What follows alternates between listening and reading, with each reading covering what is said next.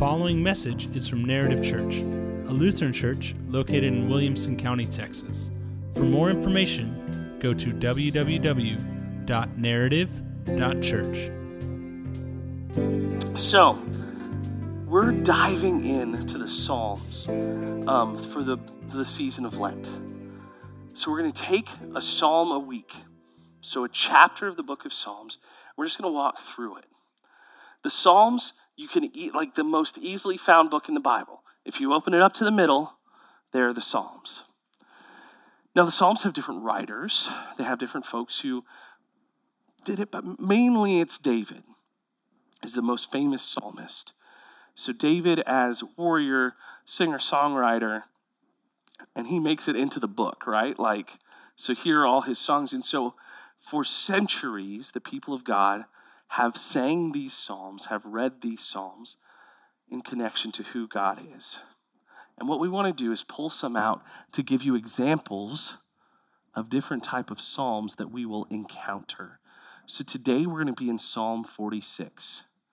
But before we dive into the psalm, I want to invite you in a little bit into how my brain works, which can be a bit of a scary space. So it'll be quick, I promise. So growing up, we said a prayer before we ate and a prayer after we ate. And the prayer before we ate was the common table prayer. Come, Lord Jesus, be our guest. Let these gifts to us be blessed. And then everyone ends it differently, right? Everyone kind of has their own. It was always fun at daring gatherings. Everyone kind of mumbled the end of the prayer because people said different things. But those weren't the things that threw me off. The thing that I didn't realize until I was older, that we weren't praying, come Lord Jesus, spee our guest. Because we said it every day. And I literally was like, spee must be some word like thy or thou that I just don't understand yet as a kid. Come Lord Jesus, spee our guest. And honestly, I'm not going to tell you how long I thought that was true because it's pretty embarrassing. It was last week. But growing up, I thought, this is this weird word until I asked someone, so what does spee mean in this prayer? And I forget who it was that looked at me and was like, what do you mean? I was like, yeah, come Lord Jesus, spee our guest. What does that mean? They're like, you mean come Lord Jesus, be our guest? I was like, no, spee. They're like, right, be. I was like, yeah, I hear you spee. And they're like, no, be. And all of a sudden, this switch flipped in my brain. And I was like, oh no. Because we prayed it every day, and I honestly thought it was, come Lord Jesus, be our guest. It broke my heart a little bit to have to pray, come Lord Jesus, be our guest after I had this long transition. But it was because I put those words so close together. So it just came out, come Lord Jesus, be our guest. Because there was food on the table, right? And the Lord doesn't want us to eat cold food. But so that transformed a bit of who I was. This week, as we look at Psalm 46, we're going to go through it. I want to share with you kind of this transformational moment that comes in the midst of this psalm. Because this psalm is actually, a lot of it is well known. It's not Psalm 23. Psalm 23, the Lord is my shepherd, I shall not want. We're going to get there. Don't worry. But Psalm 23 is kind of the most famous, but this one has some verses that are well known. So I want us to, if you have a Bible app or you have a Bible with you, Psalm 46. And what we're going to do today is we're just going to walk our way through this psalm. So Psalm 46, and I want to break it down in pieces, in chunks. Because as you saw Emily reading today, there was one word at the end of certain sections, and here you see it, Selah or Selah. There's a lot of different ideas about what exactly this means, but you got to remember this was written as music. So what we think that is, and what we're pretty sure is it's both maybe a hallelujah, but also it's sheet music. It's, if you've ever been in band, it's like a forte or, it's a note. And what it shows and denotes is here's this section. So it's okay, you've made it here, Selah, right? So let's look here at verses 1 through 3. God is our refuge and strength, a very present help in trouble. Therefore, we will not fear, though the earth gives way, though the mountains be moved in the heart of the sea, though its waters roar and foam, though the mountains tremble at its swelling. Selah. Listen, we could just spend all today, like I could just stop right now and be like, let's just all let that sink in for the next 20 minutes. And all the extroverts are like, please God, no. And all the introverts are like, finally, this guy's going to be quiet and I can be alone with my thoughts. But those 3 verses hold so much power. God is our refuge and strength, a very present help. And I love too this, therefore, we will not fear. And notice what happens next. We will not fear, though the earth gives way, though the mountains be moved into the sea, though its waters roar and foam, and though the mountains tremble at its swelling. So God is our ever-present help, our strength, and we're not going to fear, even though all this might happen. Now I want you to think, if this happened in front of you, how are you feeling? Right? This bottom half, the ocean gives way. This week I saw screenshots that people had built these multi-million-dollar mansions on cliffs in California. And of course, what are these cliffs doing? Eroding. Right. 3 mansions are hanging off the edge of these cliffs. And I thought, they didn't go to Sunday school. Wise man builds his house upon the rock. Foolish man builds his house upon the sand. Could have solved that for them. But I thought for a moment about how would I feel if that was my house? I'm standing on the beach looking up going, what am I going to do? And so here the psalmist writes and he says, though the earth give way, though the mountains be moved, God is our ever-present help. Let's look at the next set of verses here. There is a river whose streams make glad the city of God, the holy habitation of the Most High. God is in the midst of her. She shall not be moved. God will help her when morning dawns. The nations rage, the kingdoms totter. He utters his voice. The earth melts. The Lord of hosts is with us. The God of Jacob is our fortress. Selah. So here we have first this idea in the first section about how God is our ever-present help. He is our strength. He is our fortress. And now the psalmist continues saying, listen, not only is that he is a river whose streams make glad the city of God. One of my favorite places to be is sitting next to a crystal clear river. Because I grew up in Houston, Texas, where every river is brown. And you just wish, like, people like rivers. Why do they like them? It's mud. And then you come up to Central Texas and you go, oh, because rivers can be pretty. And you don't sink a foot deep when you step into them.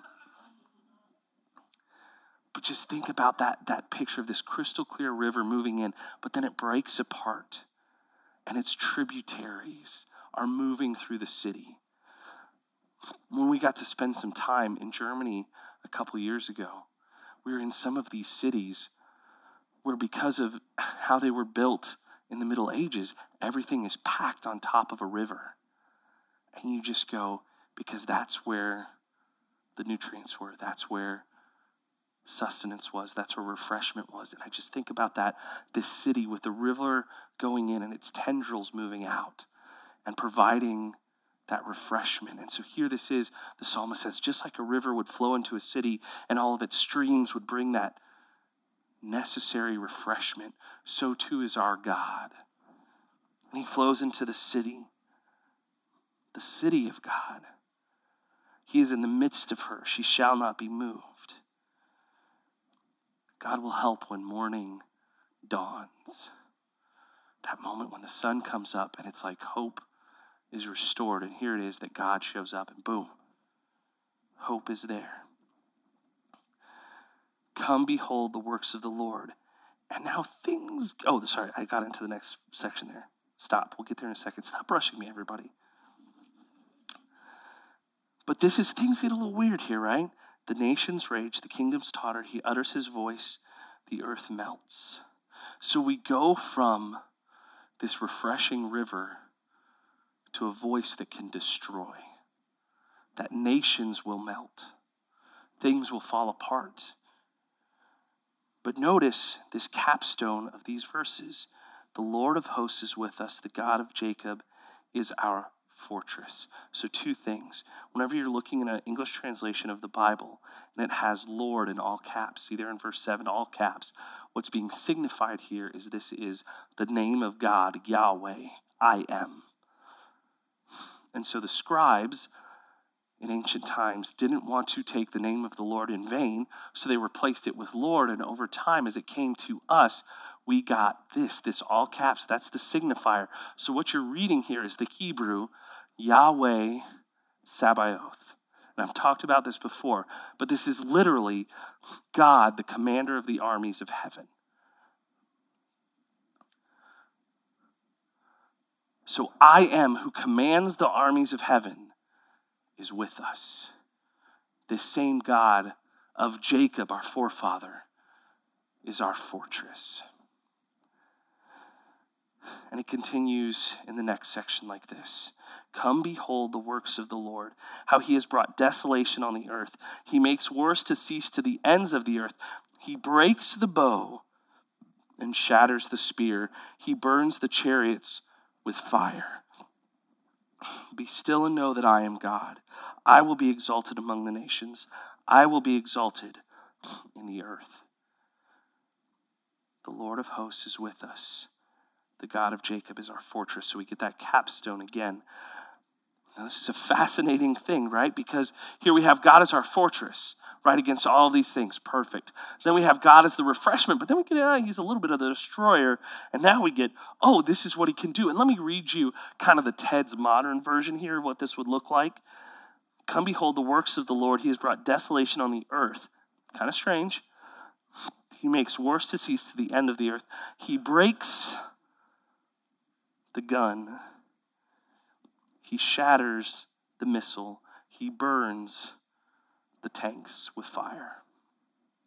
What you're reading here, the bow, the spear, he burns the chariots with fire. These are the top technological military advancements of the day. And so it's declaring God has power even over those. And then we get this verse, be still and know that I am God. I will be exalted among the nations. I will be exalted in the earth. And out of this section of scripture, I think verse 1 and verse 10 are probably the two that are most known. So verse 1, God is our refuge and fortress, our ever-present help in times of trouble. And then here, be still and know that I am God. I mean, even to the point, I use a Christian meditation app some mornings called Abide. And when you open it up, it just says, be still. And it has, Psalm 46:10. Be still and know that I am God. And that's how I had known it my whole life. I even can remember the song that one of our children's ministers made up for a VBS when I was in high school. And she had me sing a part, be still and know that I am God. Be still and know that I am God. And it was like this round that she got all the kids doing. And it was like, yeah, we just got to chill out and be still. This was Be Our Guest. Because this week as I was diving into this saying, how does verse 10 fit into this? Because we have God as a fortress, God as a sustainer, but now there's all this desolation. Why are we talking about desolation? And then we talk about, he can destroy these things, and it's building up to he's going to break the bow and shatter the spear, but then it's slow down and know that I'm God. You just got to take a deep breath, right? And then as I was diving into this, I came across this quote. Be still, detest from making war upon Jehovah's Zion, and know that I am God, the God of the church, the only true God. I will be exalted among the heathen, the great victor on the field of encounter. I will be exalted in the earth, even the enemies being obliged to acknowledge his glory and his majesty, forced to give him the honor due him as the ruler of the universe.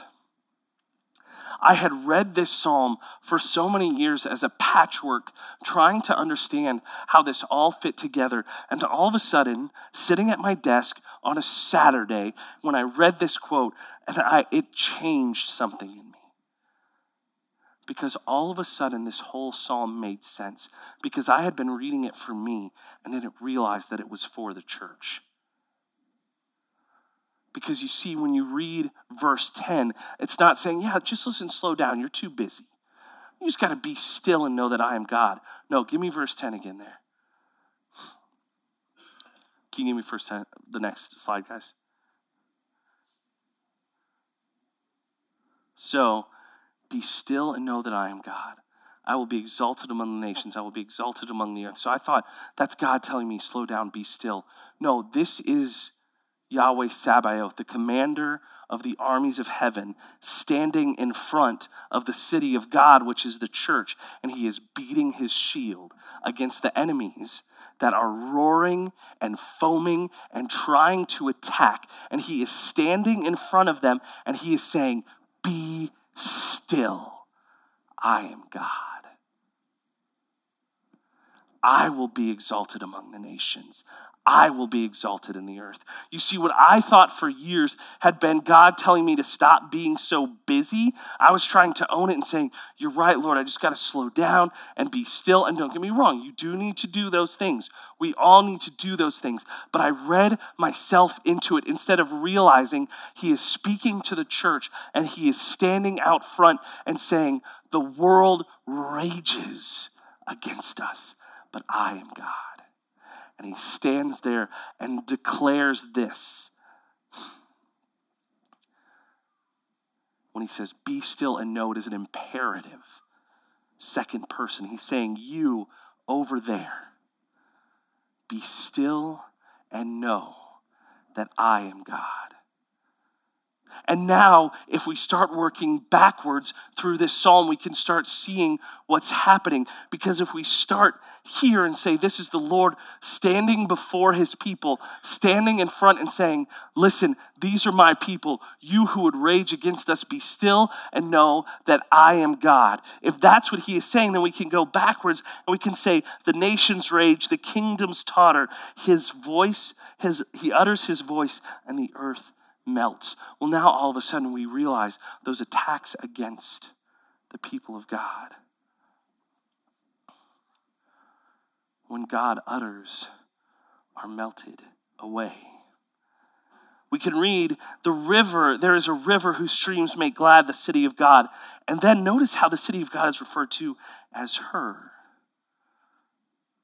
And the church is the bride of Christ.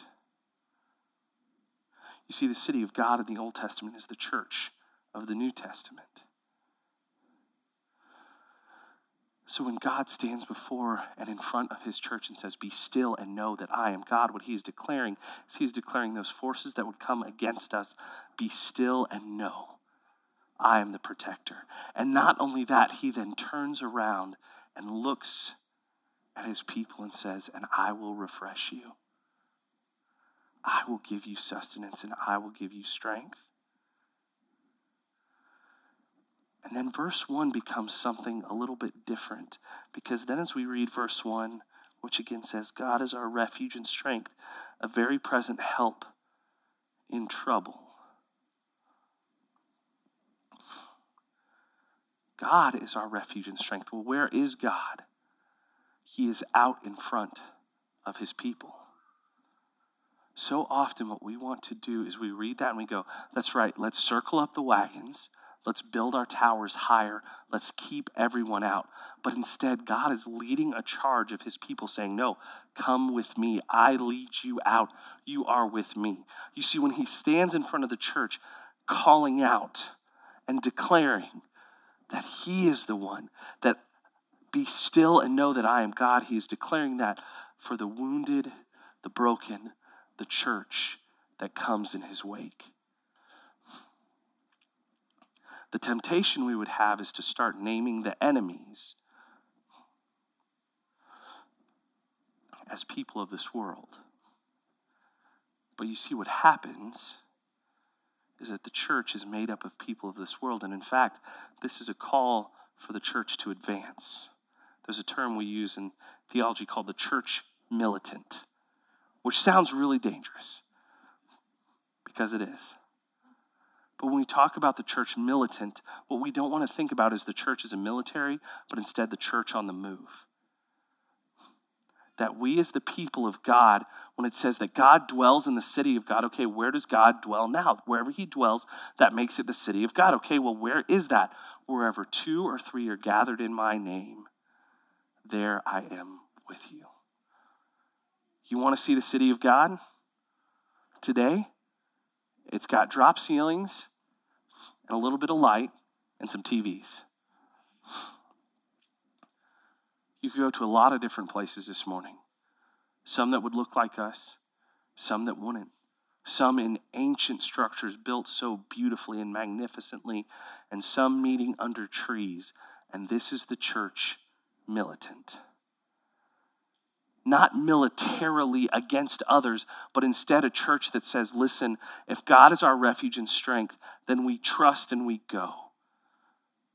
We don't huddle up and hide, but instead we are a broken people who trust that God is our refuge. And if God is our refuge and he is standing before us, beating back the enemy in front of us, then why are we staying still? Because he's not telling us to be still. He's telling the enemies. And as we're told in Scripture, those enemies are not of flesh and blood. The enemy is those who would work in the principalities, the attack, the enemy, the liar who comes at us. So we as the church militant on the move are about following behind and alongside and with the king who stands in front of the enemy, who foams and rages and says, you aren't good enough. You will be destroyed. There's nothing you can do. And the king, the Prince of Peace, looks at them and he says, be still and know that I am God. That this phrase here is not meant for us, but is instead meant for the enemy. Because you see, we're the church militant until we become the church triumphant. The church militant meaning we are always looking and moving and growing and following the calling of Jesus until he comes again. And Psalm 46 is this blessed psalm for the church. Because our temptation will be to stop, to build our walls higher. And Jesus is saying, no. I am your refuge and strength, your ever-present help in times of trouble. And so he calls us and he invites us. And we have nothing to fear because this enemy that foams and rages against us, he stands out there and he says, be still and know that I am God. I want you to take a moment and think, what are the lies the enemy is speaking into your life? Where are the places where he is trying to claim your identity as a beloved child of God? Where are the places where the world is pulling at you and Jesus is saying, no, come back. Come back to me. And I want you to put that visual between you and those things where the enemy would try and say, you aren't good enough. How could you be saved? How could God ever love you? And I want you to see the Savior on the cross, holes in his hands, wearing the brilliant armor of God as the commander of heaven, standing between you and those lies, saying, be still. Because that is what he is doing for all of us today. The good news of Jesus that we find in these passages is that when we can't be good enough, when we think we've fallen away, when we think he just wants to toss us aside, he is standing for us against our enemy, saying, be still and know. He is declaring his power against those things. And I can tell you that because I read this psalm, read that quote, and I wept. Sitting at my desk on a Saturday afternoon. Because I needed to finish my sermon. This was not some holy appointed time. I wasn't on a big retreat. I hadn't gotten away. No, I just sat there and read and listened. I pulled this Krentzman commentary because it was the only commentary I had that had the Psalms in it. And here's this quote that in my life in the church has now transformed me. And I'd love to tell you that it was perfect. That all of a sudden the Lord took hold and I was like, this will never change. 2 hours later, here's anxiety, here's lies, here's the enemy. Now listen, I wish God works in foolish ways, all right? And this is a foolish way, but I'm going to own it for the kingdom of God. Because 2 hours later, as I was feeling some anxiety, as I was struggling with something, as I was thinking about some things, and I'm hearing that, well, you're not good enough. You need to figure this out. I did the Wordle yesterday, and I kid you not, the Wordle was Psalm. And so here I am, sitting there, feeling some worry about something in my life, about some things I hadn't done, and then you start letting like the intrusive thoughts get in and going like, when I was in 9th grade, I did this thing, and how could I have done that thing, right? Like, and here it is, attacking, and it was like the Lord was like, you're an idiot. Now listen, do I think Jesus came down and like sat on the shoulder of like the person who made the Wordle yesterday? Like, no, I don't think that. Could he have? Sure. Hunsaker's out here going, oh yeah, he did. But here's what I know and I trust. It doesn't matter because in that moment, the Spirit broke through to me. We talk about the hidden and revealed God. Listen, I'm not saying like I heard this, I saw this, and all of a sudden I had like the Lord spoke to me. No, it was like he was going, listen, go back to my word. You want to know when God's speaking to you? When something hits you and you go back to his word. And so in this moment, as I'm sitting in this psalm, as it has just flipped this light switch, and 2 hours later, I have immediately become the Israelite people going, it was better in Egypt, right? Here comes the Holy Spirit going, come back. It was 2 hours ago, you dum-dum. Because here's the thing. I want to walk with all of you as the church militant. That I want us to be known as a people who walk out of this place knowing that when we leave these doors, in fact, as we stand here, Jesus is amongst us and he walks out in front of us going, let's go. It's time. Listen, are you afraid of sharing your faith? Same. Are you afraid of losing this connection you have with the Lord? Same. Are you afraid that you're not good enough? Same. So here's the thing. God is your refuge and help. Yahweh Sabaoth stands between you and the enemy who is telling those lies and says, I am God and these are my people. And you don't mess with my people. Here's the encouragement I want to give you. First for us as a church, and then for you individually. First for us as a church, let's be bold. And you want to know the first person that scares? Your pastor. But let's be bold. Let's be known for loving our neighbors as ourselves. Let's be known for following the ways of Jesus. Let's be known as the lead repenters. And let's be known as a people that says wherever we go, the kingdom is with us, and the king stands at the head.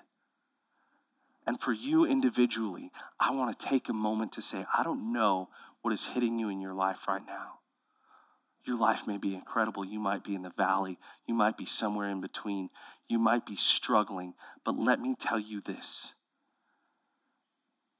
The king who stepped off his throne to come down to our planet, to our earth, to die for you, now stands in his glory before you and before the things that would come for you and says, be still and know that I am God. And take encouragement as you hear the king saying that. Because the king who looks at the enemy and says, be still and know that I am God, looks at you and says, you are my friend.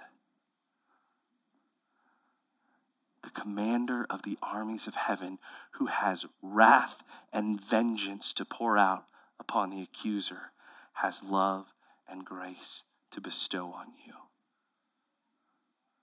So live in that hope.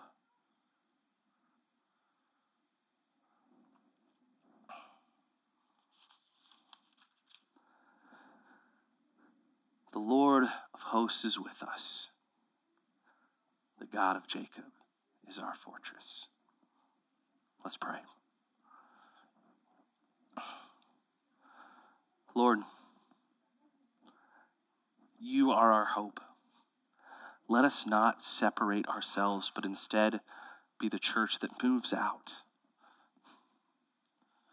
Let us be known as a people that love our neighbors, that follows where our King leads. May we be refreshed by you. And Lord, as the world attacks, as the world comes after us, may we return again and again to the truth that you stand between us and the arrows of the foe, that you break his bow and shatter his spear, that you cause wars to cease. Lord, may we rejoice that you stand in front of us, protecting us and in power, declaring to the enemy, be still and know that I am God. And Lord, may we bask in the glory and goodness of that statement, that the King of Heaven says that on our behalf as his people. In your Son, Jesus' name, amen.